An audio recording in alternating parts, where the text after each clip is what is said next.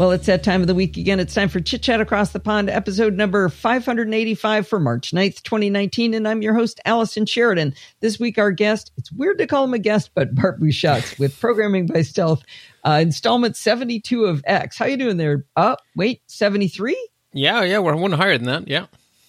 Oh, how did I get off by one? I've got to go check my own counter. Well, the funny thing is, in the pre-show, you were dead right. You said, oh yeah, it's 73, isn't it? And I said, yep. It's hard to get good help. I have got to check that because I must have the wrong episode. Nope, you're right. 73 of X. All right. It is hard to get good help.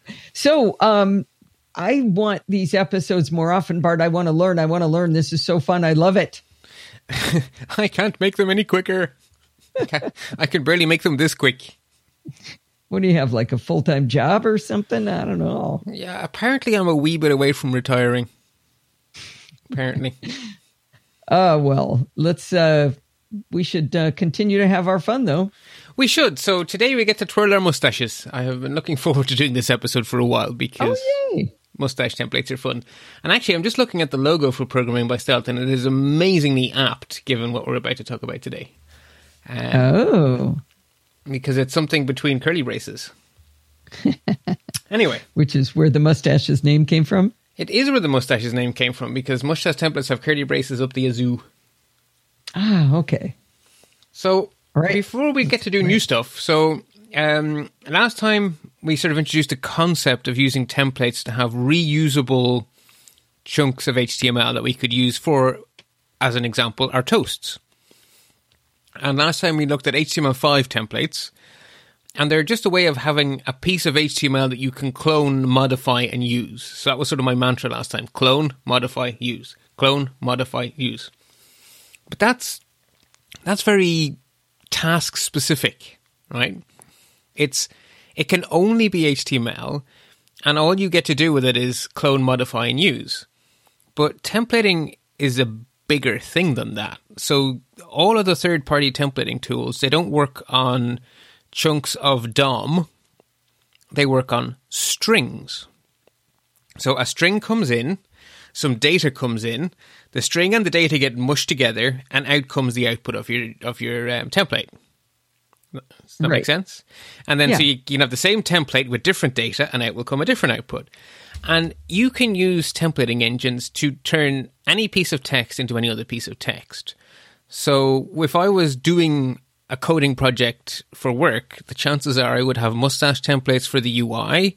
I would have mustache templates for any sort of pop-up dialogues that come up. I would have mustache templates for log entries that have to be written to syslog. I would have mustache templates for any emails emitted by the system. Basically, anytime I need text, I would have mustache templates. Okay. So it's a much, much bigger problem we're solving than we were solving with the HTML5 templates. And if I'm completely honest, I never use HTML5 templates in the real world. I just use mustache everywhere. Okay. But, we'll see why in a minute. But before we get to do new stuff, we should briefly revisit our template tags that I'm never going to use again. So we learned this for no reason? Not for no reason, because you will find it in use, and it is a nice new HTML5 feature, and it does kind of, I don't know, it seems somehow appropriate to walk before we run. Little training wheels and then... Yeah, I don't know, it always seems wrong. And then go horseback riding?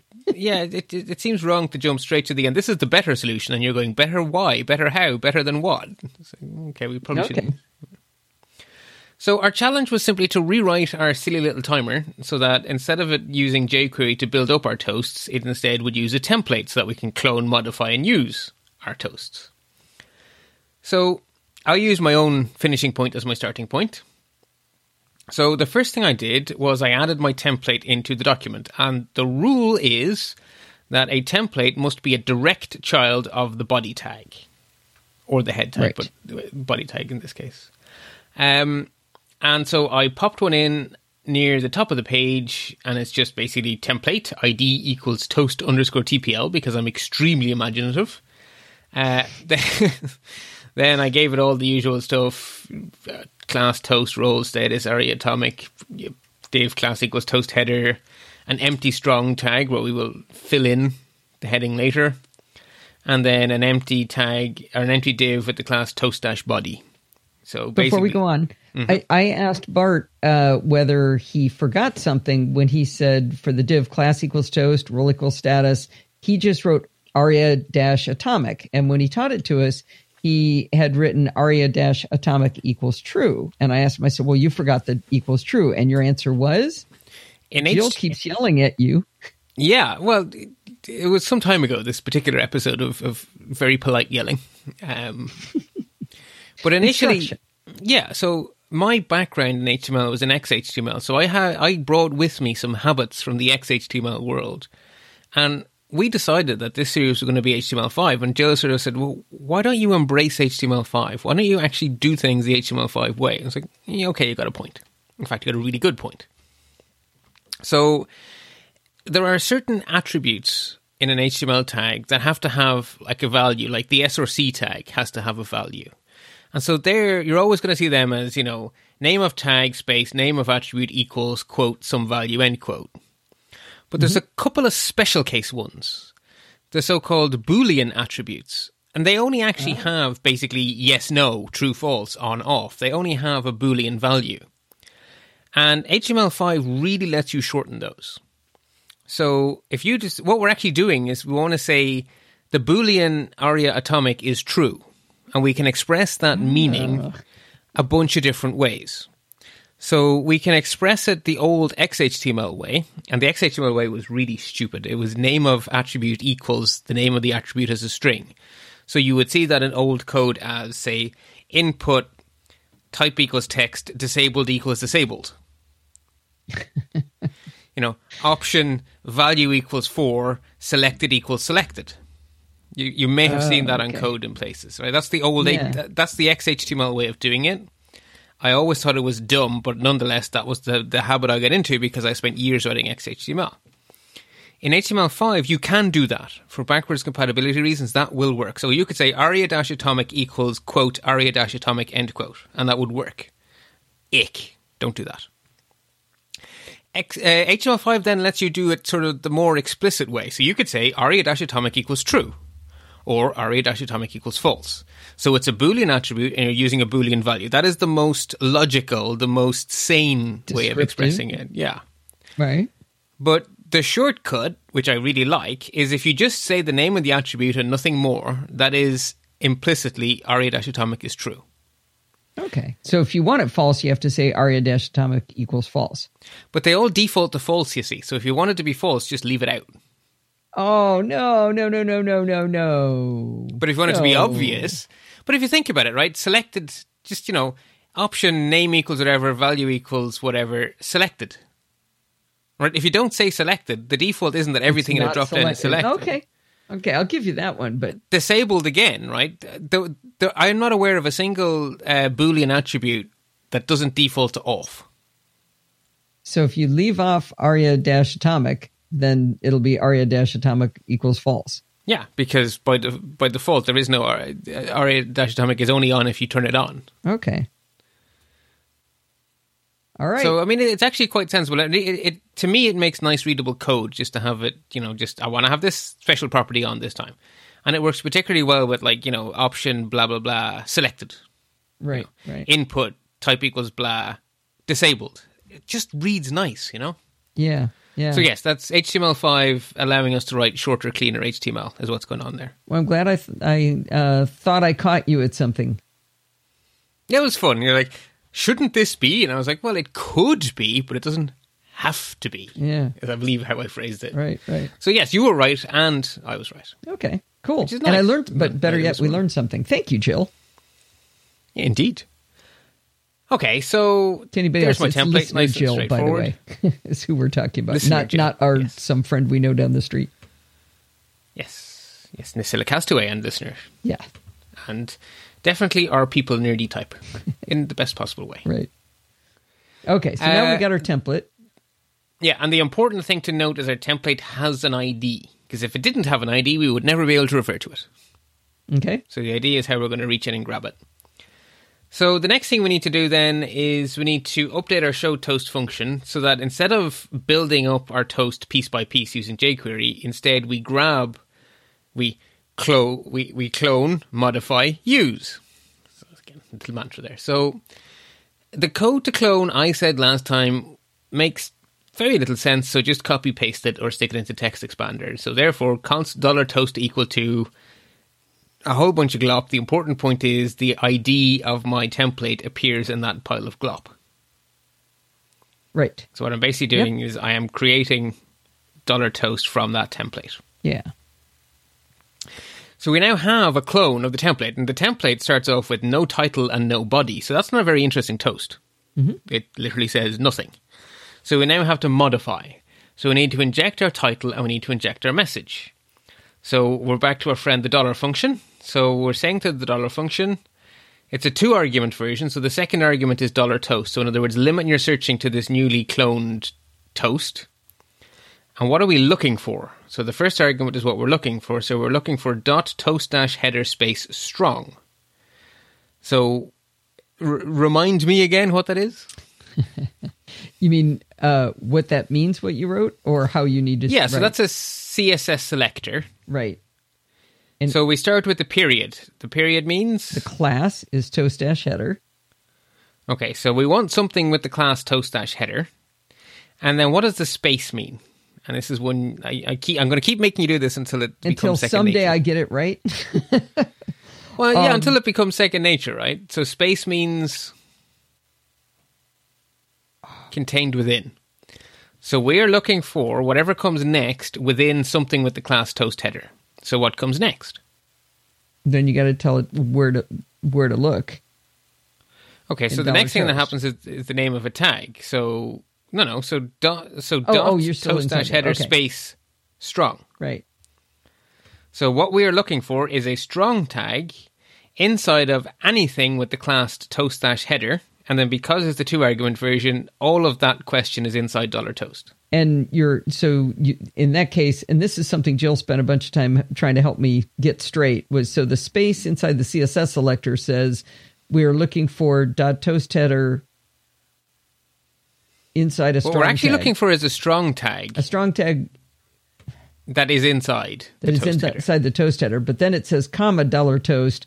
Now we're not talking CSS selector anymore. Now we're talking jQuery, so it's comma, but that comma now means look inside. Yeah, so that comma is separating the 2 arguments to the dollar function. Right. But it means look inside $toast, comma $toast. Whereas when you're talking CSS selectors, use a space to mean the exact same thing. Look inside that thing. You say it's exactly the same thing, but it isn't exactly the same thing because the $toast in this case contains a single toast, but $toast is any jQuery variable, and a jQuery variable could represent 500 paragraphs. No, but I just mean comma space or comma means look inside, and space inside a CSS selector means look inside. Like look for. They're very, very similar, but quite the same. This is exactly why I always pause when you ask me the question, because a comma inside a CSS selector doesn't mean the same as a comma inside the jQuery thing. Correct, because jQuery is just JavaScript. So in JavaScript, the comma means separate my 2 arguments, whereas in CSS, the comma means and. Right. So P, comma H1 would mean all paragraphs and all H1s. Right. But you see why I'm confused.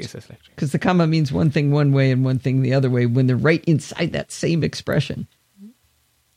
And yes, but it is JavaScript that contains a CSS selector as a string. So, yeah, you do have to, all 3 technologies play together.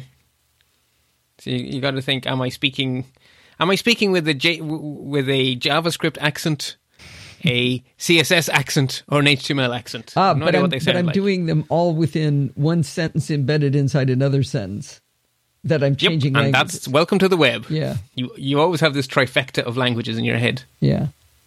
You're always speaking 3 things at once. Anyway, at the end of the day, what we are left with is the strong tag that is inside the toast header, which is exactly where the title should go. So then we call jQueries.text function, and we pass it as an argument the title, which we are calling T, because it's this first argument to our showToast function. Right. Then we do something very similar but much simpler for the toast body, because in the case of the toast body, we don't need to reach into the strong tag inside anything. We just want the toast body, so that's just .toast body. Much easier. Yep. So we've now injected our 2 pieces of text. So we now need to take our toast and shove it in what we call our toast rack. So we use our friend the dollar function to get to octosorp toast _ rack, which is obviously the ID toast rack. We call the append function and we pass it in the toast. So we're sticking the toast into the toast rack. Right. Then we turn this piece of HTML into an actual toast by calling the toast plugin. So $toast.toast auto-hide : false. And at that point, we want to add an event handler which automatically deletes the toast once it hides. So we say $toast.on hidden.bs.toast because Bootstrap calls everything BS, which I can't read it without chuckling to myself. Mm-hmm. And it's just $this.remove. We just basically remove ourselves from the DOM as soon as we're hidden. And then we show the toast, $toast.show. Sorry, $toast.toast show. Right. And that was actually it. Right. So actually all we had to do was change how we made the toast. Everything else is actually exactly as it was before. Yeah, this was fairly intuitive to me. Of course, I managed to do the syntax wrong and had to have Dorothy bail me out. But I did want to bring up one thing that I've told Bart, and just to make sure he can't sleep at night. You remember when we talked about the toast before, one of my questions for the audience, and no one has answered yet, is why can't we close our toasts with the little X close button that we put in them? And when I did this, it should work according to the docs. Yeah, and when I did it with using templates, they do close when you click on the little X. So I would like to know why. Maybe I found another bug. Or the same bug. We now know a little bit more about it, if it is a bug. Yeah. I'll have to do some more there was another experimenting. bug I found before. But no, it works when you do it with templates. But anyway, that was fun. So nobody knows the answer yet. Nope, and neither do I, yet. If ever. Okay. So with that, let us move into some new stuff. So as I've already teased you, the HTML5 template tag makes what are effectively chunks of HTML. So from the browser's brain point of view, whatever you make with that template tag is a chunk of DOM. It's a bunch of objects in the browser's memory that is, one object for every HTML tag. So it's as if it's a piece of the HTML document that's just torn off. We're moving out of that world, and we're moving into the world of string in, string out. And that string could contain anything. For our purposes today, that string will happen to contain HTML, but they're just characters, right? The mustache doesn't understand what a tag is. It has no idea what a tag is. It just sees text in, and it makes text out. So we are just text manipulation is all that's going on here. Nothing more fancy than that. Does that make sense? I'm hoping it'll make more as you go on. I am a little distracted. You're calling these tags template tags, and I'm pretty sure that's an element, right? Template is an element, not a tag. Well, when I call them elements, Jill shouts at me and tells me to call them tags. So now I don't know what to call them. Because she told me that I was supposed to. She wanted me to join the fight to remind you to call them elements. Oh, Now I don't know what I'm doing anymore. Okay. When you're writing it in a text file, it's a tag. Inside the browser's brain, it's an element. Ah, okay. So, so as you're writing it, you're using a tag to express your meaning, but the browser interprets that tag and turns it into its internal representation of that expression is the element. Okay, that's too hard. Phenotype and whatever the other one is in biology that I can't remember. Genotype and phenotype. Oh, dear. Actually, that's the perfect example. The tag is the genotype, and the actual produced thing from that genotype is a phenotype. I'm not going to pretend I understand biology. Let's back out of this one quickly. Okay, right. My brother is literally a PhD biologist. He's Dr. Bouchot's, and he's a biologist. So if he hears this, I'm going to be in so much trouble. Anyway, all right. So keeping going. So it's HTML is just a string to these templates. Yes. To Mustache. So Mustache doesn't understand that angle bracket P angle bracket is anything other than an angle bracket followed by the letter P followed by an angle bracket. Mustache doesn't care or know or in any way. It's just I have some characters that come in, I apply some rules, and I have some characters I spit out, which is why you can use Mustache to create email messages, to create error messages for log files, to create HTML, to create JSON files. You can use Mustache templates to create anything that is made up of characters of text. Okay. So it's a text processor. There are more different templating engines than you can shake a stick at. Mustache is just the one I like. That doesn't mean it's better in any sort of objective way. It's just the one that gels with my sensibilities. And there's a couple of reasons it gels with my sensibilities. The first of those is that the syntax is simple to write, and I find it easy to read because it's just curly braces all over the place. The other reason I love it, curly braces all the way down. Another reason I love it is that it is cross-platform. So I can use the same templates in lots of different parts of a larger project. Like, you can see the full list of every supported language at mustache.github.io.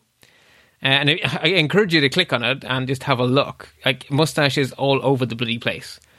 But important ones to call out are all the modern hip languages like Ruby, Python, PHP, Perl, Swift, Objective-C, C, C++, Java, C#, I'm sure is in there. Why didn't I call that out? I mean, if you can think of it as a modern language, it's in that list. I mean, even fancy plant stuff like Rust and Swift is in there. And if you want to get old-fashioned, Common Lisp. Oh, wow. Oh, Cold Fusion that we were joking about yesterday. ActionScript. I mean, it's all there. Like, it is just all over the place. And so with my work hat on, I need PHP, I need Perl, and I need JavaScript. Ding, ding, ding. So basically the same templates work everywhere I need. Anyway, it doesn't actually matter whether you're using Mustache or not. The big picture is still the same. String plus data in, string out. So let's get stuck in with Mustache. Having agreed that it's an arbitrary choice, but since I'm running this series, my arbitrary choice wins. Because I know people are going to be going, but actually, Bart, you should be using blah, blah, blah. Yeah, you can. Wait, somebody's going to argue with you on the internet? I know. Weird that, isn't it?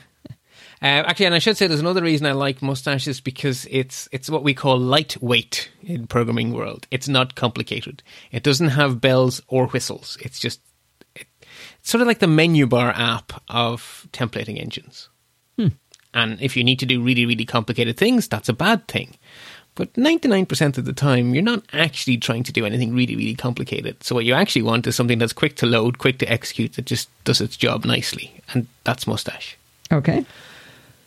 So, as we will learn later, sometime in the arbitrary future, normally, if you're using Mustache, you're actually going to get it using some sort of JavaScript package manager, like something called NPM that we haven't met yet, but we will become very good friends with later. But for now, we're not going to do that, because then I'd have to teach you NPM. So instead, we are going to use a script tag and a content delivery network to go and suck in the Mustache code from the internets. All right. We're used to those. There is no official Mustache CDN, but there are lots of reputable open source CDNs for all the popular JavaScript libraries. And one of them is called CDN.js. And so they host a copy of Mustache. So you can see the script tag there in the show notes. That's the currently correct one. The most important thing is below that. It says you can use this link to get the latest version in the future. So that cdns.com/libraries/mustache.js, that will always take you to a page where you can get the then most recent Mustache. Now, I always used to like just grabbing whatever one you just put in, but I found that didn't always work. So yeah, we got to grab the latest one every time. Yes. Okay, so the script tag above, as of today, will load the Mustache API and it will put it into a globally scoped variable with the name Mustache with a capital M, spelled M-U-S-T-A-C-H-E. So that is our portal into the world of Mustache. And as far as we're concerned, the entire API boils down to a single function, .render, which turns template plus data into a string. So the function, okay. Yeah. And the function takes at least 2 arguments. We'll learn next time that you can optionally throw the third argument, but we're going to ignore that for today because it's entirely optional. So it takes as a first argument the template as a string, and as a second argument, something which in Mustache speak is called a view. It is just data. It is an object. It is the simplest type of object. It is a collection of name-value pairs. As Jill would have me call it, it is a dictionary. Okay. So it's just, boogers, snot. It's name-value pairs. Okay. And that's it. We call that function, we give it the template, we give it the view, and out will come a string. So let's see it in action. If you will do me a favor, Alison, and open in your favorite either browser or code runner, editor of choice, pbs73a.html. Alrighty, I'm and there. Then I would like you then to open up the console, the JavaScript console, which you can get in your browser the usual way, or in Code Runner you can get it by clicking. There's a little button just above the bit where the code executes. There is? I'm not describing that very well. Let me get Code Runner here in front of me. I've always so if you click the console here, and I didn't know it was there. So if you hit the play button and you get the HTML preview, there's like a black bar between where your code is and where the preview is. Yes. And then the right-hand side of that, there's 3 icons. Right. One of them is to have the console as a standalone window. The other one is to have the console underneath. And the other one is to have the console on the side. Oh, look at that. Okay. Dead handy. Okay. Now, the reason I've asked you to do it here is because this file has that script tag. So this file has Mustache available to you, which you can prove to yourself by typing mustache with a capital M. And when you hit enter, I can't spell mustache, can I? Am I supposed to hit enter? And it tells me the version number. Okay. Okay, I just can't type then. It worked for me. It says it's version 3.0. Oh, no, yeah, it did. Yeah, I'm in the wrong file. So having told you to open the right file, I opened the wrong file. Okay. Yeah, okay, good. So if you do that and it doesn't say variable not found, there we go. Okay, good. That means you have the Mustache API loaded. So we could now use it. So we have a simple example. So the first thing we need is a template that we're going to use. So const greeting TPL equals hi there, curly brace, name, curly brace, the curly brace, nationality, curly brace, exclamation point. So that's our template. For now, just take it on faith. We will explain all momentarily. But it is just a string with some funny characters in it. Then we have const person view equals, and we are creating an object with 2 keys. One named name with the value Bart, and one named nationality with the value Belgian. Yes? Yes. So if we paste that into our console, so you've pasted the first line in, and then paste this next line in. Oh, I'm supposed to be pasting each one of these lines in? Yeah. Okay. All right. So now your console knows about those 2 variables. So now we can console.log the mustache.render function. So it's mustache.render, and we pass it in 2 arguments, the template and the view. Hang on. Can't create duplicate variable person view. That means you've already copied and pasted it. No, I only pasted it once. That file may actually contain that variable now that I think about it. It does. Yeah, it does contain that variable, so you can just have it from... Okay. You have it for free. You don't have to do. You don't have to create it. It's just there for free. Okay, and we think it's the same. And then if I say console.log mustache.render. Mm-hmm. And then it takes 2 arguments, the template and the view. So our string and our object. And we hit enter, and it should log, hi there, Bart the Belgian. It does. So it has combined the data in the view with the template to produce the output. I guess what I'm getting hung up on is how do I know what's data and what's a view, other than the fact that you named them, like person view. The second argument is the view. Whatever you pass as the second argument will be interpreted as the view. Whatever you pass as the first argument will be interpreted as the template. Okay. If you pass it garbage, you will get back garbage. Okay. So that's just the rule. First argument needs to be a string. Second argument needs to be an object. Okay. So if I hadn't put any double curly braces in the first constant, that was the art. I forget what the first argument's called. The template. The template. It just wouldn't have done anything. It would have. It would have given you back exactly what you put in unchanged. Oh, okay. So basically, the curly braces, the pairs of curly braces, define placeholders, and the placeholders are filled in from the view. Okay.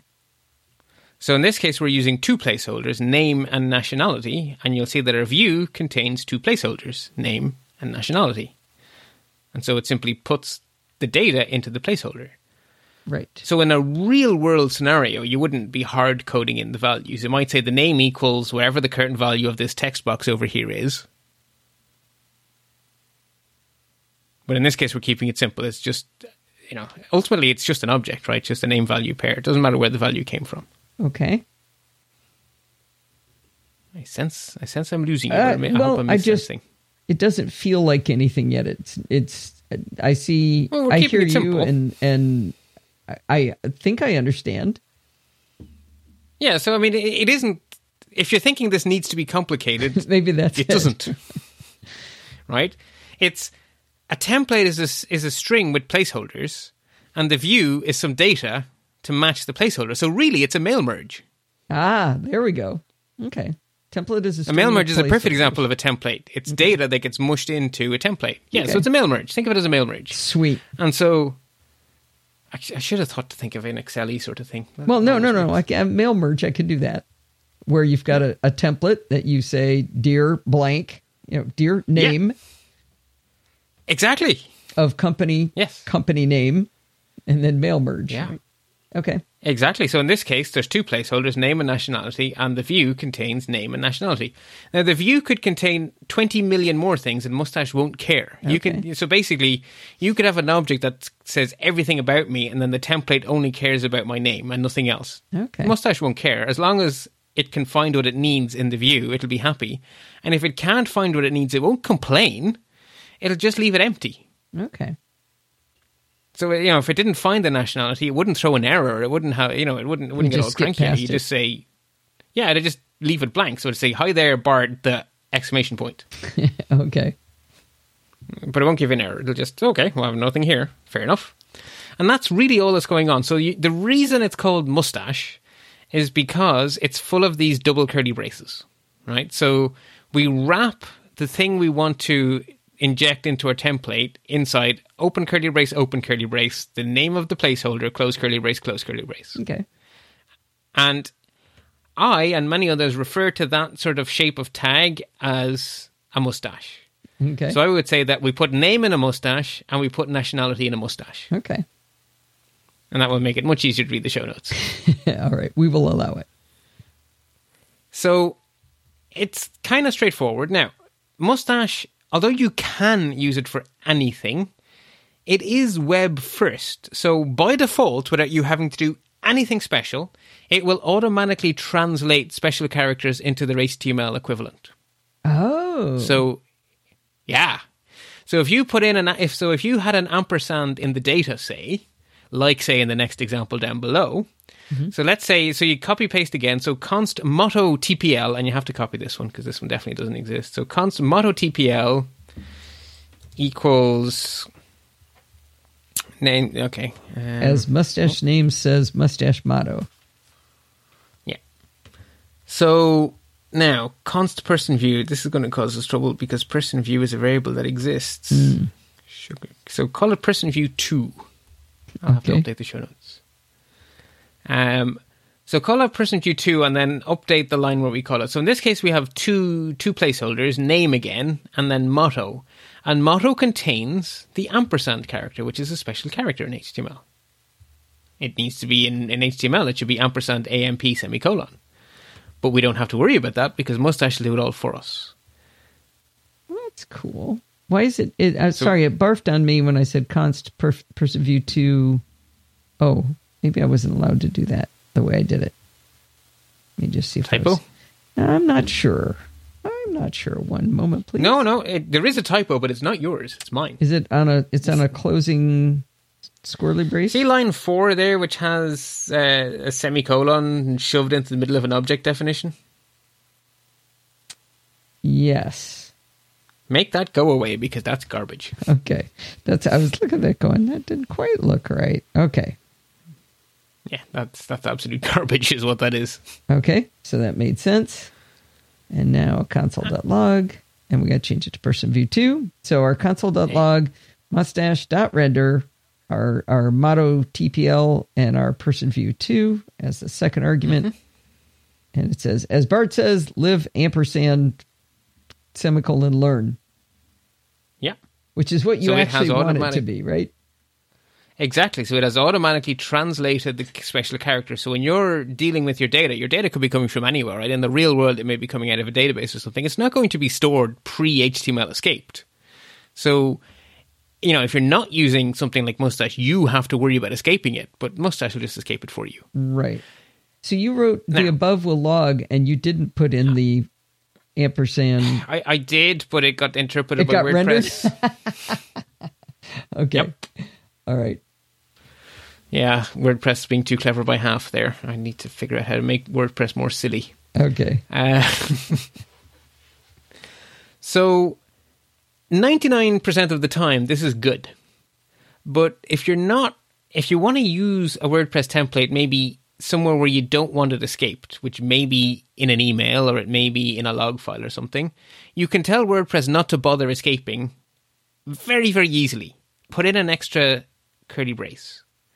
So if we do const unescaped motto TPL equals as open brace, open brace, open brace, name, close brace, close brace, close brace says, and then our motto is again with 3 braces, then when we render it, it will come out with the ampersand left alone. Oh. Why? So triple mustache means no escaping. That's interesting. So give it... And I actually use that a lot in the real world because I like I say, I will use Mustache to write entries for log files that are sent via syslog and stuff. And syslog doesn't want HTML glop in it. Syslog wants the real information in it. So I just use I use a lot of triple braces with my work hat on. Okay. But for us, it's going to be double braces most of the time. Now, the next thing we need to worry about is storing our templates, right? So these strings, we need to store them. So for little dumb examples like these, we can just say const name of variable equals, and then we just define a string, right? But if I'm writing the template for a toast, I don't want to have to do it as a JavaScript string like this. I mean, imagine, trying to put the whole toast onto one line like that. That's not more maintainable.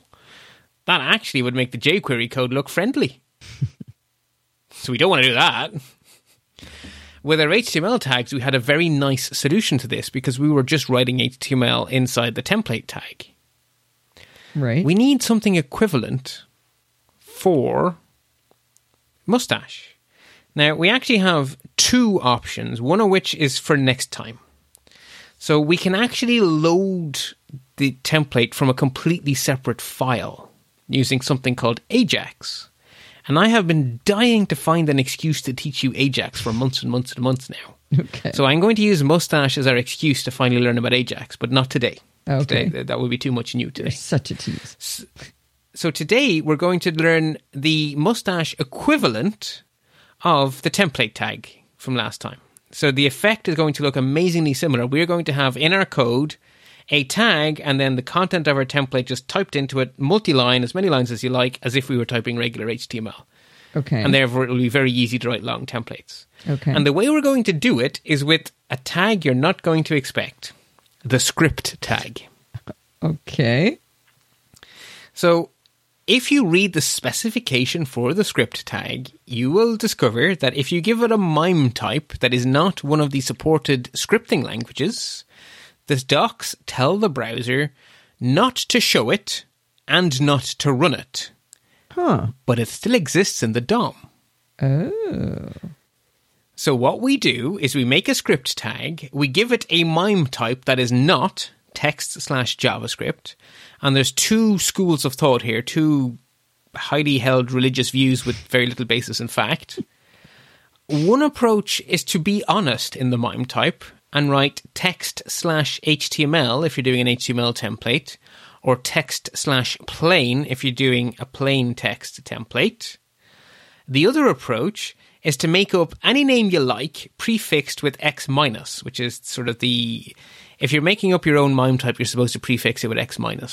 So sort of like X for extension, I guess. Okay. One you will see used in a lot of people's examples online is X-TMPL-mustache. Huh.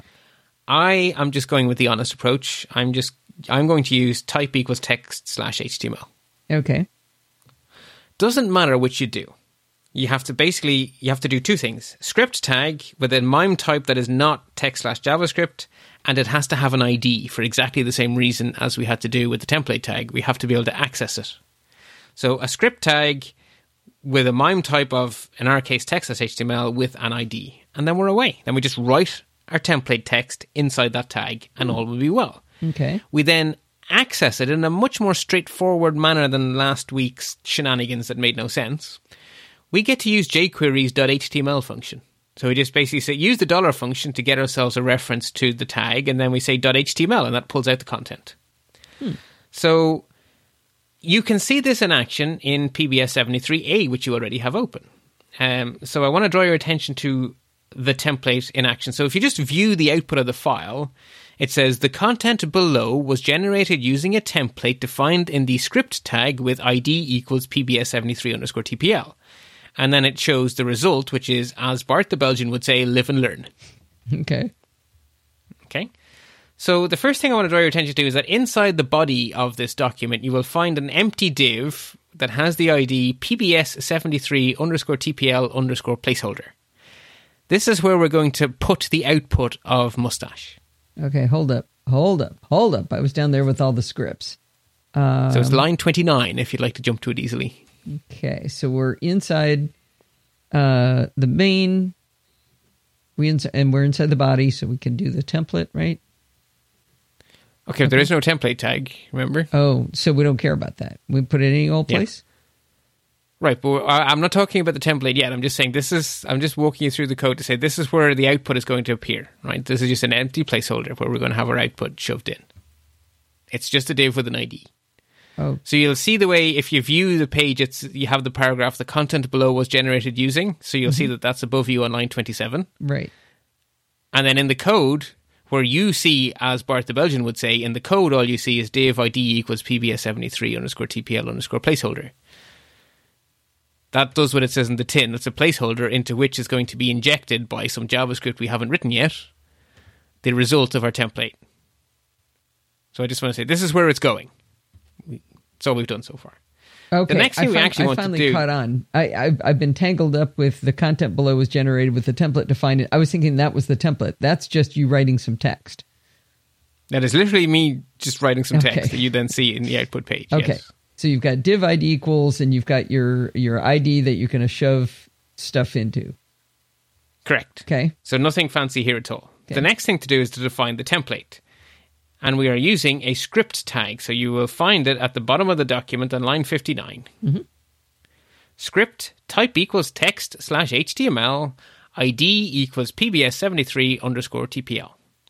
And then we just write our string without any sort of, funniness. We just put the text we want to be our template. We just write it. Without any funniness, you've got mustaches all over the place. That's funniness, Bart. Okay, it's mustache text, right? It's the mustache string.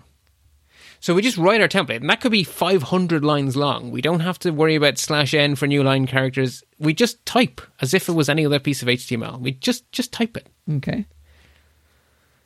So there's our template defined. So the last thing is our JavaScript to read the template and stick it into the placeholder. So you will find a document ready function that starts on line 52. Right. And that document ready function has the wonderfully helpful comment, render the template, and then it has a piece of code we're going to dissect together. Okay. In the real world, you're going to do this as one single line of code, which is what you see in front of you here. But I am going to, in the show notes, I break that apart into 3 distinct lines that tell you what it's doing piece by piece. Oh, okay. So if we jump away from PBS73 into the show notes now, and so the first thing it says, get the template string from the script tag. So we say const TPL string becomes equal to, and we use the dollar function. And the argument we pass it is octothorpe, or £, or whatever we're calling it, hash, PBS73_TPL. So get me the thing with the ID PBS73_TPL. Oh, look, that's our script tag. And then we call jQueries.html function on that. And I don't remember what that does. Basically, everything between line 59 and line 61, so everything inside the tag is returned by the HTML function. It just returns you the content of the script tag. I don't want to talk specifics of what line numbers it is. You said find this ID and just give me the HTML? Yes. Okay. Yeah, so All right. whatever that tag is and whatever HTML document you have, .html just gives you the HTML. Okay. So it gives you everything inside the tag. So in our case, everything inside the tag is our template. Okay. So there we go. That's it. So instead of all that weirdo glop we had to use last week to get at the template, we have our template in one very simple line. I think you'll agree that's a simple line. Well, it's a simple line, but I don't understand it yet. So I'm hoping as you go through the three of these, it'll mean something to me. Okay, great. Oh, okay. Open the terminal. Okay. Not the terminal, your console, and just paste in that line. And it should just print you out our string. Okay. So all it's doing is it's reading the string from the script tag. It says undefined. Okay, so now type console.log TPL string.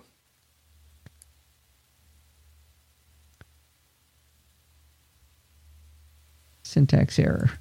Oh, you gotta be able to remember how to write strings. TPL string. There we go. Now it's nope. Console.log open parentheses quote TPL string unquote. No, not quote. Just the name of the variable. We don't want that. If you quote it, then you're actually going to write the letter T. Okay, that's what it did.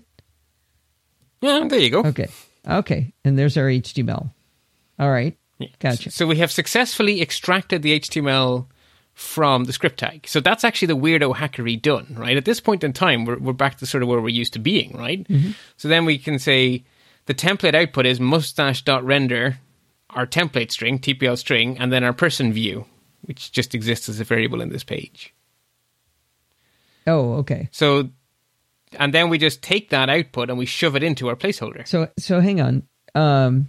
So the person view is defined inside the JavaScript. Yes. Why? Yes. Because it wouldn't. Okay. Because otherwise it wouldn't exist. Yeah. Okay. We just didn't walk through that. Okay. Gotcha. And it's exactly the same as what we've been using previously. And then we just, at that stage, we actually have our HTML, right? So have that's just a string again, right? Constant TPL output equals mustache.render, parentheses, TPL string, comma, person view. That's just a string. Yeah, so if you don't believe me, you can console.log it, and then you'll see that it's just a string, but it is the result of applying our template. So it should, instead of having the mustaches, it should have the actual content of our view. That makes sense. Okay, I'm with you on that one. So now we have the output. All we have to do is shove it into our placeholder, but that's just jQuery, right? There's nothing mustachy left to do anymore. The mustache is all done. We just have a string now. So we use our $ function to get our placeholder. So $ passes the string octosort pbs73 _ tpl _ placeholder. We call the HTML function, but this time we give it an argument. So if you call HTML with no arguments, it says, give me what's inside the tag. And if we call it with an argument, it's the opposite. It's shove this into yourself, please. Right. Get and set. Get and set. So we're setting the HTML for the placeholder to be whatever mustache spat out. Okay. And lo and behold, it's the result of our template. So we have done that one line of code, that's line 54 in the file, does those 3 steps in one. Okay, so we don't have any of these constants created. Exactly. So if you look at the code, it says, first thing we do is we use the $ function to get our hands on the placeholder. And then we call its HTML function. Right. Through its ID. Right. And then we call the HTML function. And what do we pass into the HTML function? We pass into the HTML function mustache.render something, person view. What's the something? Oh, we call the $ function again. This time we give it the ID of our template with .html. So we're saying, stick into the placeholder the result of calling render on the template with the view. I will have to spend some quality time looking at that and seeing that that's the same thing as what you broke down. I believe you. I think it is, but I got to think. Yes. I got to think it through. You do. The thing is, the pattern is, well, the pattern is going to be the same every time. Well, what bothers me is so use the jQuery function to get the placeholder, which is we do by ID. We call on that, the HTML function, and now instead of having it be open close parentheses, so we aren't getting it, we're setting it. Correct. So we never got it. Not yet. So we're saying we want to set the content of this div to, Okay. the result of calling mustache. So the thing in there is a call to mustache. Okay, so you're going to do mustache.render. And then... So now you're left with the question, what? What am I mustaching? Got to read through it. Sorry. I'm going to start over because if I lose track halfway through, I'm lost again. So we're starting with the jQuery function. We're going to access the placeholder by its ID. Then we're going on that, we're going to call the HTML function, but we aren't going to get what's in the placeholder because there's nothing in the placeholder. So we're going to set it to mustache.render, and we have to tell it what to render. And what we want it to render, we're going to call with the dollar function again to get the first argument, which is what's in our template. Mm-hmm. The HTML that's in our template. Mm-hmm. So that's why we call on that ID, we call .html open close parentheses, because we're now getting that, shoving it in as the first argument, and the second argument is person view. Okay, I think I got there. Wow. Bet I can't do that tomorrow. But, I mean, there's no reason you can't write it as 3 lines, right? For as long as it makes sense to you to write the 3 lines out, write the 3 lines out. Write the 3 lines until you got it and then get tired and want to write it in a more efficient way, right? That's it, exactly. Yeah. Okay. Yeah, I do it a lot. You can always tell early Bart code on a new technology because it has way more variables than it needs. And then when Bart gets comfortable, the variables start to vanish. Okay. Perfectly normal. So that is the mechanism we are going to use for doing mustache templates. A script with the type text HTML with an ID. And then we just use jQuery to push and pull HTML around. And we shove it through the mustache.render function. Okay. That's really all there is to it. So now let's actually look at some mustache. So from now on, until we finish up today, we're going to be using PBS73b.html. Okay. And this is a bit more realistic of a file. Our view has way more data in it. So before we look at our examples, let's look at our view. Now, I haven't called it view because in the real world, it's probably not going to be called view. In the real world, your variable is going to be called after whatever it is you want to actually represent. So my view, I'm going to have 2 views because a template is generally speaking used more than once. So I have an object that represents me and I have an object that represents you. So there are 2 views. I need you to slow down for a second. I'm sorry. I didn't have I had it open, but I had a different application, so I've got it open. I hate to do this part, but I'm not entirely. I understand this is like a mail merge now, and we're taking HTML and shoving it around. I got that. I just don't know why we would ever need to do this. Toasts. Okay. I know how to make toasts. Right, but you know how to make toast the jQuery way that was horrible. You know how to make toast the HTML5 way, but as we will learn, that's kind of limited because you can't do stuff like loops and conditionals that way. Oh, and loops and conditionals are really important. Right. Okay. So we're going to be able to take pieces of data and represent them in HTML. Okay. So imagine, say, someone was a podcaster who had a WordPress blog, and on the front of it, they had a row of icons representing all of their podcasts. Okay. Imagine, hypothetically. Okay. Well, the way that would be done with a template would be that you would have a data structure somewhere. Maybe it came from a database query that just has the name of each podcast. So it might just be an array of objects. You know, podcast 1, name equals Chit Chat Across the Pond, URL equals whatever, logo equals some file, whatever, right? Mm-hmm. Piece of data. Next element in the array is Chit Chat Across the Pond Lite. Next element in the array is security bits.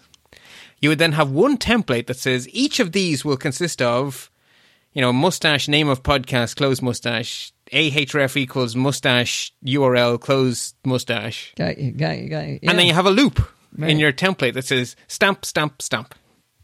I'm going to go to podfeet.com and make them all toasts so that as you're trying to read the content, they're just flying all up. That's what I'm going to do. Ooh, dear. Perhaps not the best UX experience. Fine. Okay.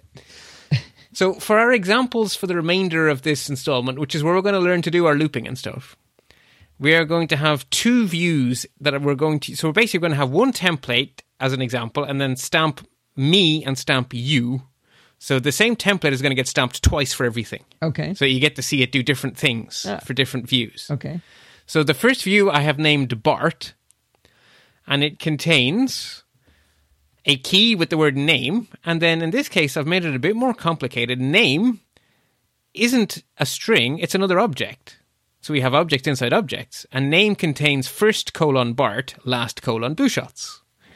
Pronoun, he. Nationality, Belgian. Motto, live and learn. Oh, that shouldn't be escaped. That's a copy-paste error. I haven't found you in the show notes yet, so I can't take a screenshot. I am on line 90 is where I started. Okay. You're reading. You're not in the show notes. You're over in the. Okay. Yeah, I'm just describing our view. Okay. Right? So in the show notes it says to do, insert view objects here. Okay, there you go. We're doing things out of order this week, but it's working. Okay. We are.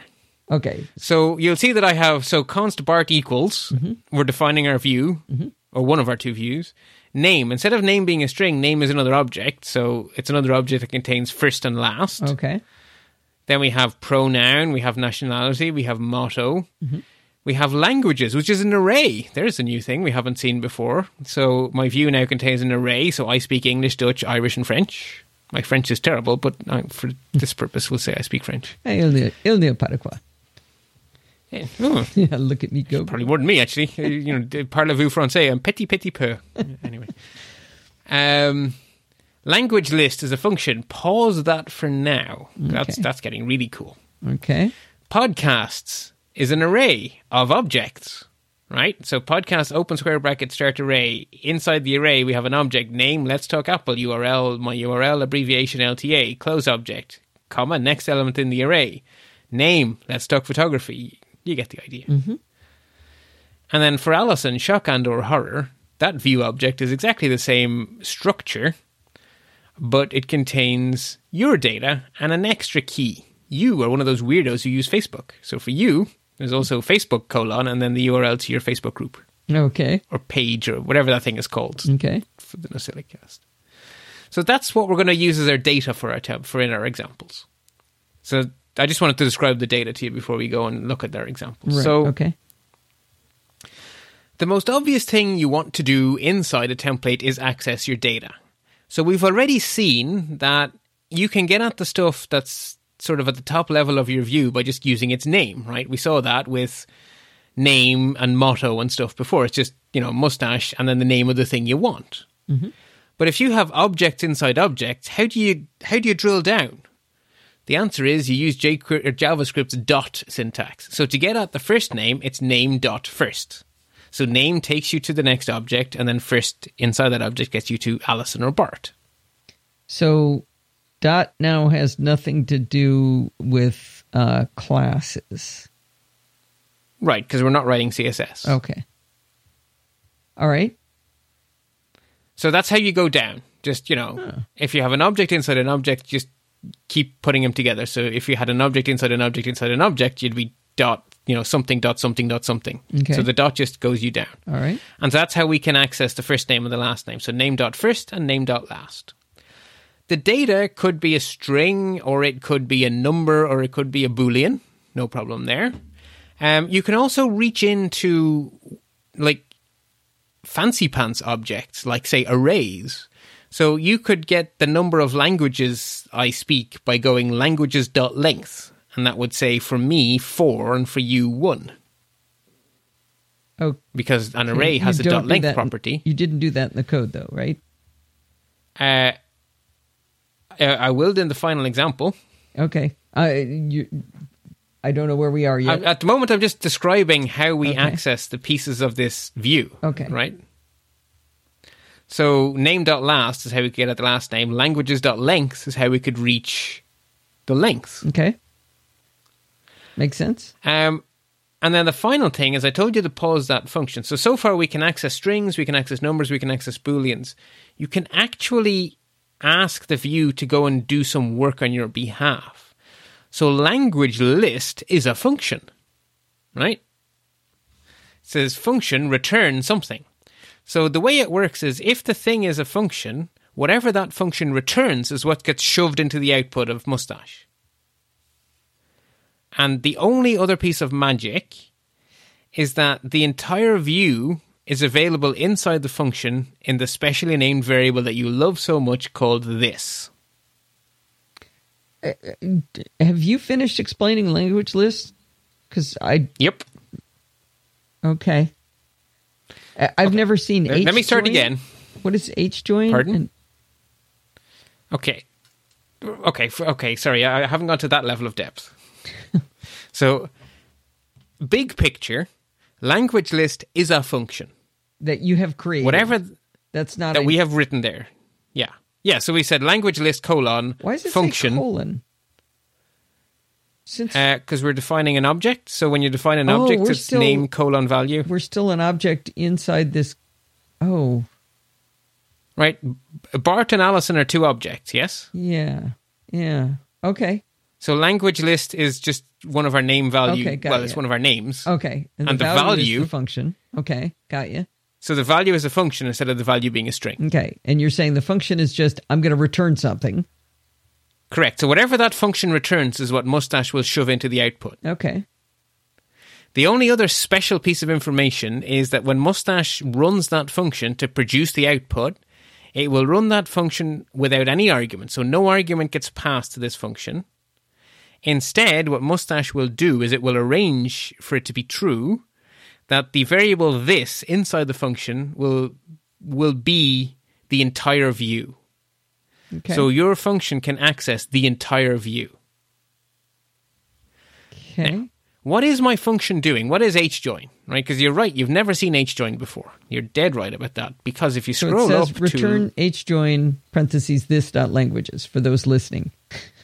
Yes. I've never said so that. H-join, whatever it is, and I haven't told you what it is yet, is going to be called with the argument this.languages. In other words, for me, it's going to be the array English, Dutch, Irish, French, and for you, it's going to be the array Is it going to be with commas English. Or smashed all together? What is it going to be? It's going to be an actual JavaScript array. No, but what's going to be splatted on screen when the HTML renders, Bart? The output of the join function is what's going to be rendered, right? No, so we are saying the H-join function. Okay, so our function returns the output of H-join. Right. So I haven't told you what H-join does yet, so I can't answer your question yet. Okay. What's going to be splattered on screen is the output of calling H-join with this.languages. Right. And this.languages is an array. Right. So what does H-join do? H-join is something I literally just... I won't say I made it up. I defined it. On line 75, I said function H-join. Oh. So it's a function I have created just above you on line 75. Okay. So we human beings, when we give a list of things, we like to put commas between them. Apart from the end, where we don't like to put a comma, we like to put an ampersand or something. Yes? That's how we human beings would express these things. Right. That's why I was distressed about the idea of them all being splatted together, Bart. Exactly. You could hear it so that's why this function exists. Okay. So this function, while it looks complicated, all it's doing is splatting an array together. So the first thing we say is if whatever we were passed as the first argument, which I am calling L, is not an array or is an array with length 0, just return the empty string. Do you believe me that that's what line 76 does? I can see that. Then I'm saying if it's an array of length exactly 1, return the first element and be done. Right, So because just you don't return need any L0. commas or anything. You don't need anything funny. After that, we have work to do. So we say let ants become equal to an empty string. So we're going to build it up piece by piece. And then we have our friend the for loop. Mm-hmm. Let I equal 0. I is less than the length of the array I++. Mm-hmm. We say if I is exactly equal to the length of the array minus 1. In other words, if we're at the end, append onto the end of ants space ampersand space. If we're not at the end, are we not at the beginning? Wait, we're not at the end. We're just short of 0. the end. We're one short of the end. Okay, so an array of length 4 will be indexed from 0 to 3. Correct. So length minus 1 is actually the end. So why would you put an ampersand at the end of this list of languages? Because we haven't stuck the last element on yet. Line 85 is where we finally stick the element on. Oh, okay. This isn't for the listing of languages? I thought it is for the listing of languages, but... So you're going to have a list of languages followed by with commas between them, followed by an ampersand? We're not. So then we must be at the end -1. No. We're at the end, but we're going to do two things at the end. We're going to print the ampersand, and then we're going to print the last element. Oh, because I got you. I know what you're talking about. Okay. All right. Okay. So if we're at the end, we want the ampersand. Mm-hmm.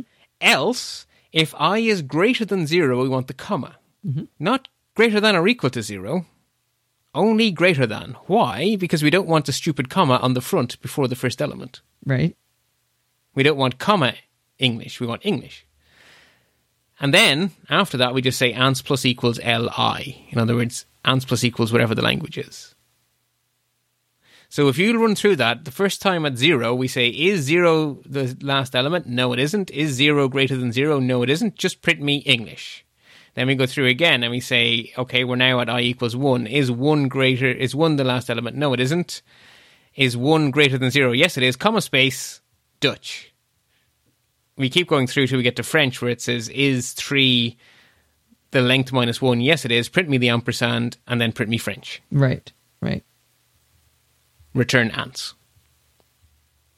So basically, language list will give us the array languages in a nice human-friendly way, and that's why I called it H-join for human join. Oh, okay. But we need to find, was it horizontal join? Okay. All right, so now we understand what that function H-join does. So we've got language list is the beginning of the name value pair. It's the name, and we say that's going to be a function. It's going to return the results of H-join on this dot languages. Yeah. Okay. That's it. So we now know how to use mustache to print a string or to print anything we want. We didn't do any mustache yet. This whole conversation. We're about to tie it all together. Okay. I've now told you everything I want to tell you. Now I can show you the example. So if you look in the output first of PBS73B, it says demo 1 variables. And then it says rendered with Alison as data. And then it says Alison Sheridan is American and she produces 2 podcasts. No, Alison speaks I do a lot more English. Too, but anyway, go ahead. I was too lazy to keep typing. Okay. Then we see rendered with Bart as data. Bart Buchatz is Belgian and he produces 2 podcasts. Bart speaks English, Dutch, Irish, ampersand French. Right. So that is clearly the result of our pieces of data. So how did we do that? Well, let's scroll down to the bottom of the page to line number 157, and that's where my template is. Gotcha. So we have mustache name dot first. There's an example of our dot notation. Give me the name, and then inside the name I want first. Then we have space, next mustache, name dot last. Is mustache nationality. And mustache pronoun produces mustache podcast.length. There's an example of reaching into an array object. Podcast.length. Podcasts. Oh, okay. Because you listed the podcasts, and so it did podcast.length. Gotcha. Okay. Yeah. Then in the next paragraph, still inside a template, name.first speaks : and then inside a mustache, language list. Okay. So language list is a function, so it's actually put out there as the result of calling the function. That calls another function. That calls another function to finally get its answer, which is our H-join of the languages. And so you'll see that the output is what we would expect it to be. Yeah. That's pretty pleasing to read and write. I think so. Okay, so the next thing, so far everything here we could easily do using HTML templates. Now we move into whole new territory. What if there's something that may or may not be in the view? If it is in the view, I want to do one thing, and if it's not in the view, I don't want to do that thing, or I want to do something else instead. Conditional. I mean, not everyone has a Facebook profile. But if there is a Facebook profile, I should show it, and if there isn't, I should do something else. That's a common use case. Okay. So how do we do conditionals in Mustache? The answer is something called a section. And a section is controlled by a variable within your view. So you have a start of section and an end of section. And so you start the section with a mustache, which is the octothorpe, and then the name of the variable. And then the section continues until you have a mustache with a slash and the name of the same variable. So if our variable was called boogers, the section would start with curly bracket, #boogers, close curly bracket, close curly bracket. And then it would end with open curly bracket, /boogers, close curly bracket, close curly bracket. Okay. It's hard to describe in English, but can you see how that looks? Yeah, but what does that do again, calling the Octothorpe and this variable name you've created? Everything that appears in the template between those two is now called a section. Oh, okay. And I am telling you that if boogers has the value undefined, null, false, 0, nan, or is an empty array, then that whole section will be left out from the output. Oh, interesting. That's just a fact. That is a fact. That is part of the Bootstrap language. That is, by definition, that is how Bootstrap works. I keep forgetting we're inside Bootstrap. We're inside Mustache. Not Bootstrap. Mustache? No, sorry. I should have... Yes, that's the word I should have said. Oh. Please rewind in your brain. Okay. That is how Mustache works. Okay. Mustache. Okay, so if you put something in inside Mustaches with the Octothorpe in front, if that variable does not exist, or if it's null, or if it's zero, or, yeah, okay. If it's falsy, or if it's an empty array, then everything between the opening and the closing is just left out. Okay. It's just gone from the output. And inside there, you could have as many other mustaches as you like. And you could have another conditional, you could have another section inside a section. Okay. Inside a section, inside a section, inside a section, right? It can be sections all the way down, just like you can have an if statement inside an if statement. So that really is as straightforward as that. Now, if the value is anything other than undefined, null, false, blah, blah, blah, blah, blah, or there's one other special case. If the value is a list, something completely different happens. And when I say list, I mean array. So if the value is not an array, it just prints out the section. And if the value is an array, it does something really cool we'll talk about in 2 minutes. Okay. So the other thing is, so that's basically a way of saying if boogers doesn't exist, don't do this. That's useful, right? In our example of what if I don't have a Facebook profile? Well, it's useful to be able to say, start a mustache, #Facebook, Bart's Facebook profile is, and then mustache /Facebook means that if I don't have a Facebook profile, that whole section just gets left out. That's very useful. But there's the opposite case of that. What should I do only if it isn't there? Okay. And we do that by replacing the Octothorpe with a hat. Or a caret, or whatever we're calling that symbol. The thing above the 6? Is it above the 6 on your keyboard? It is above the 6 on my keyboard. Yay, for once we're on the same thing. Okay. So basically, Octothorpe is if, caret is else. Okay. So now that we know this, we can actually do a real world example using Facebook. Because in our two views, you have a Facebook, I do not have a Facebook. So let us look at a template that starts on line 163. Okay. We start a paragraph, and then we immediately say, mustache, Octothorpe, Facebook.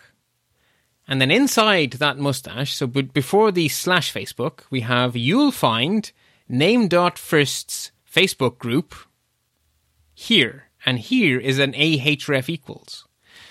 Now, we are inside the section Facebook. Mm-hmm. Yes? Right. The rules of Mustache say that as a shortcut, you can use dot to represent the section you're currently in. So instead of typing ahref equals Facebook, I can say ahref equals dot. So hang on. So when we said Octothorpe Facebook, that's specifically calling... That is saying start a section that is controlled by the variable Facebook. And that variable Facebook exists somewhere else in this file somewhere? Was it one of the... It's in the view. Okay. If Facebook exists in the view, then this section exists. Okay, and the view and in this case is Allison? Or it can be Allison or Bart. Okay. Exactly. Okay, yeah. so okay, that's what I was missing. Okay, so Facebook is a name, and podfeed.com/Facebook is the value for Facebook.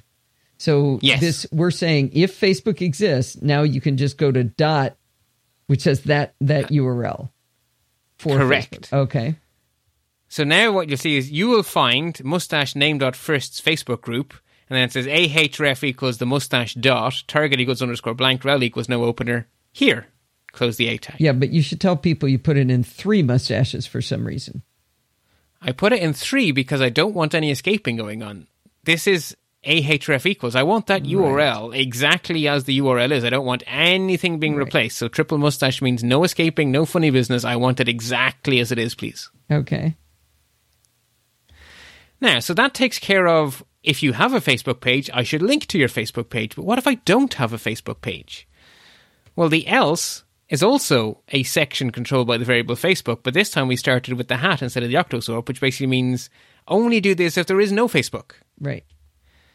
And it says name.first inside a mustache does not have a Facebook group. Okay. So now if we look at the output, it says demo2 rendered with Alison as data. It says you'll find Alison's Facebook group here with a link to your Facebook group. And when the same template is rendered with me, it says Bart does not have a Facebook group. Hey, you know what's fun? Else. To go into the view for Alison and just delete the value for Facebook, and all of a sudden it changes to Alison does not have a Facebook group. Exactly. That is the power of templates. I feel so much better getting rid of that Facebook group. No. Okay. No, it's just Facebook. So I hate, not the group. Go ahead. Yes. So if else. Mm-hmm. We now have conditional sections. We couldn't do that with the HTML stuff we were doing last week. We can do it now.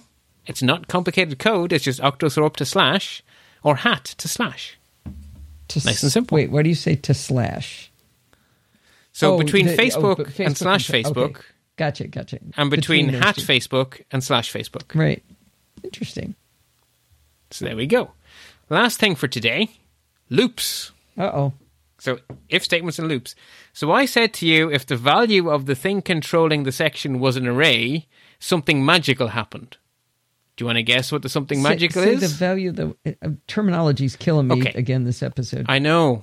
So in our first example, Facebook was the variable controlling the section because it's octosorb Facebook. So Facebook is in control of this section. Right.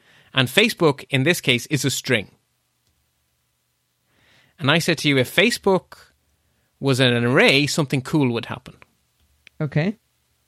The something cool is it loops. Now, Facebook is a string, so Facebook is not a good example. Languages, on the other hand, is a good example, as is podcasts. They're both arrays. Okay. So what happens when Mustache meets an array like this? If you say octosorb and then an array, Mustache will run that section over and over again, only now everything inside the section, the view is only that element of the array. The view is only the... Okay. So if you're looping over languages, between octosorb languages and slash languages, the view is whatever's in the current element of the array. I'm sorry to keep coming back to this, but I'm still confused at what the view is. I thought the view was Alison. Or Bart. The view is whatever you pass. Right, but you just said the view is the language. Languages is a key we define inside our views. But it isn't the view itself. Right? It's a key inside the view. Yes. Okay, you called languages a view, and that's where I lost you. Okay. So say all that again, but say it that way. Okay. Right, so if the thing you're using to control the section, in this case languages, if that thing is an array, then Mustache goes into loop mode, because what else could it possibly do? You've told me I am now using this array as a section. Well, I'm going to do it multiple times then, because that's what you do with an array. Now, for each time, so everything between octosorb languages and slash languages is going to happen multiple times, once for everything in that array. Okay. So between those two tags, the view is now no longer the full view object. The view inside there is the current element of the array. Okay. And you can, if the array is just a simple array of strings, you can use just the variable dot to get the current string. So languages is just an array of strings. Okay. So to print out the languages, we can just use dot. So let's look at the output of our demo first so that we see what it's going to do. So demo 3 looped sections. It says, Alison speaks the following languages misspelt will be fixed before the show goes live. English. Alison produces the following podcasts. We'll look at that in a moment. Rendered with Bart as data. Bart speaks the following languages, misspelt again because I copied and pasted. English, Dutch, Irish, French. And Bart produces the following podcasts. So that template is defined in our code starting on line 175. Right. So we start off with a simple paragraph. Name.first speaks the following languages. Then we start a UL tag. We start a UL element with a UL tag. And then later on we close that UL. But in between, we make a section. And we control that section with languages. Yes? Yes. Now, languages this time is not a string like it was with Facebook. Languages is now an array. So what happens inside here is going to happen over and over again for everything in the array. Right. Now, languages is an array of strings, so it's the simplest kind of array possible. So that means that to access the current element, we just use dot inside a mustache. So the entire content of our section is li mustache dot / li. So why didn't you just use your function, your fancy H function, H join function? Because that would give it to me with commas and stuff. But in the real world, you often just want to iterate your way through a list, right? You just want to have like a list or a table with a column for every, right? Or say a row on the front page of some podcaster's homepage with a stamped, basically the same sub-template, for want of a better term, over and over again, once for each podcast, right? Yeah. So there are reasons to want to loop. Right. Oh, by the way, you said you misspelled languages twice because you copied and pasted. It isn't. It isn't because of that. It's because it's in your template. No, it isn't. Yeah, because I'm an idiot. You're dead right. Yeah, it's only once. It's the template. You only did it once. Which is why you want to do it. See, you only have to fix it in one place. There you go. See? Templates rule. Okay. So languages is an example of a simple list of strings, and we just access the current string with the dot. Okay. But podcasts is more complicated, right? If we look at our views, podcast is an array of objects. Right. So I said to you that if you're looping over an array of objects, inside the section, the view becomes the current element. So podcasts is an array of objects. Mm-hmm. And then inside it we have li, ahref equals the mustache URL. So it's not dot anymore. Right. Because it wouldn't know what dot was because podcast is another array. Is an object. So a podcast is an array of objects, not an array of strings. So each individual one is an object. So you have to be more specific. Yeah. But now, when we're giving the names, it's names inside that podcast, right? So it's URL, not like podcasts1.url or whatever. So it's just URL. So the view has become the current thing. Right.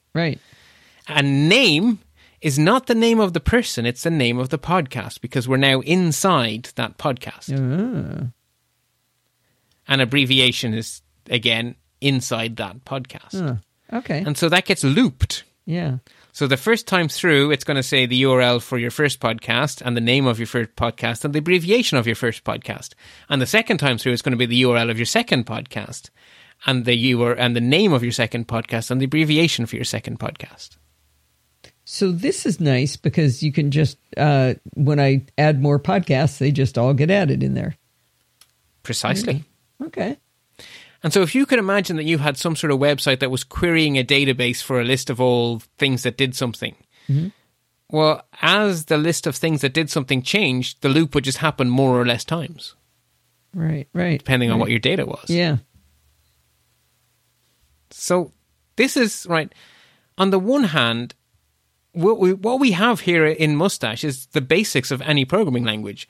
We can get variables, we can have conditions, and we can have loops. It's actually pretty powerful. Yeah. Right? Just with those three primitives. Yeah. This was a lot to absorb, but I don't think any piece of it was all that hard. Right. And the good news is 99.9% of what you do at Mustache, this is it. Okay. There's 2 more Mustache features I want to tell you about next time, and they're useful. But this is, if all you remember about Mustache is these 3 things, how to do a variable, how to do a conditional, and how to do a loop, that will get you out of 99.9% of problems. And what I'm going to teach you next week will give you the advantage of having nicer solutions, but there's actually nothing you can't do Okay. with what you know today. So I can just sleep through class next time is what I'm hearing. Well, basically, if you want to spend the rest of your life doing things the hard way instead of the easy way, by all means. All right. So, as I say, quite, on the one hand, it's simple. On the other hand, it's not. So so it's a lot to grasp, and yet once you grasp it, it's actually not a lot after all. But that I don't want to underestimate the amount I'm asking you to absorb, which is why I didn't do any more show notes. Yeah. I'm glad you stopped it up there. That's good. That's pretty nifty stuff. I had trouble visualizing it at the beginning, but now if I knew then what I knew now, I wouldn't have been confused at the beginning at all. The thing is, I couldn't find a way of saying it without being really confusing. Right. It's very hard. Yeah. So I have a challenge for you. Do you want to guess? Well, I cheated. I read it in the show notes. Yeah, I'm sure you would have guessed anyway. So our timer app that we rewrote last time to use HTML5 templates, please rewrite again to use Mustache. Okay. So you're going to be toasting your mustache, but that would smell horrible, so don't do that. All right. That sounds fun. Okay.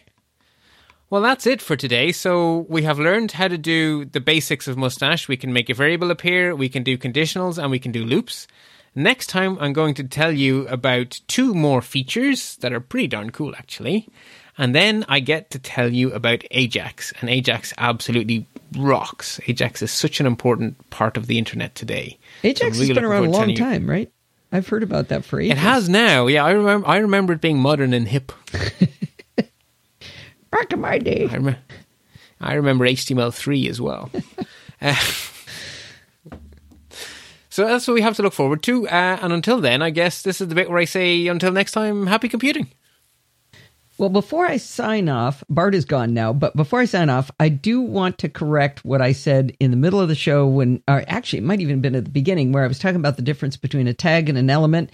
And I was trying to quote Jill. I did a terrible job. I completely messed it up. Let me clarify.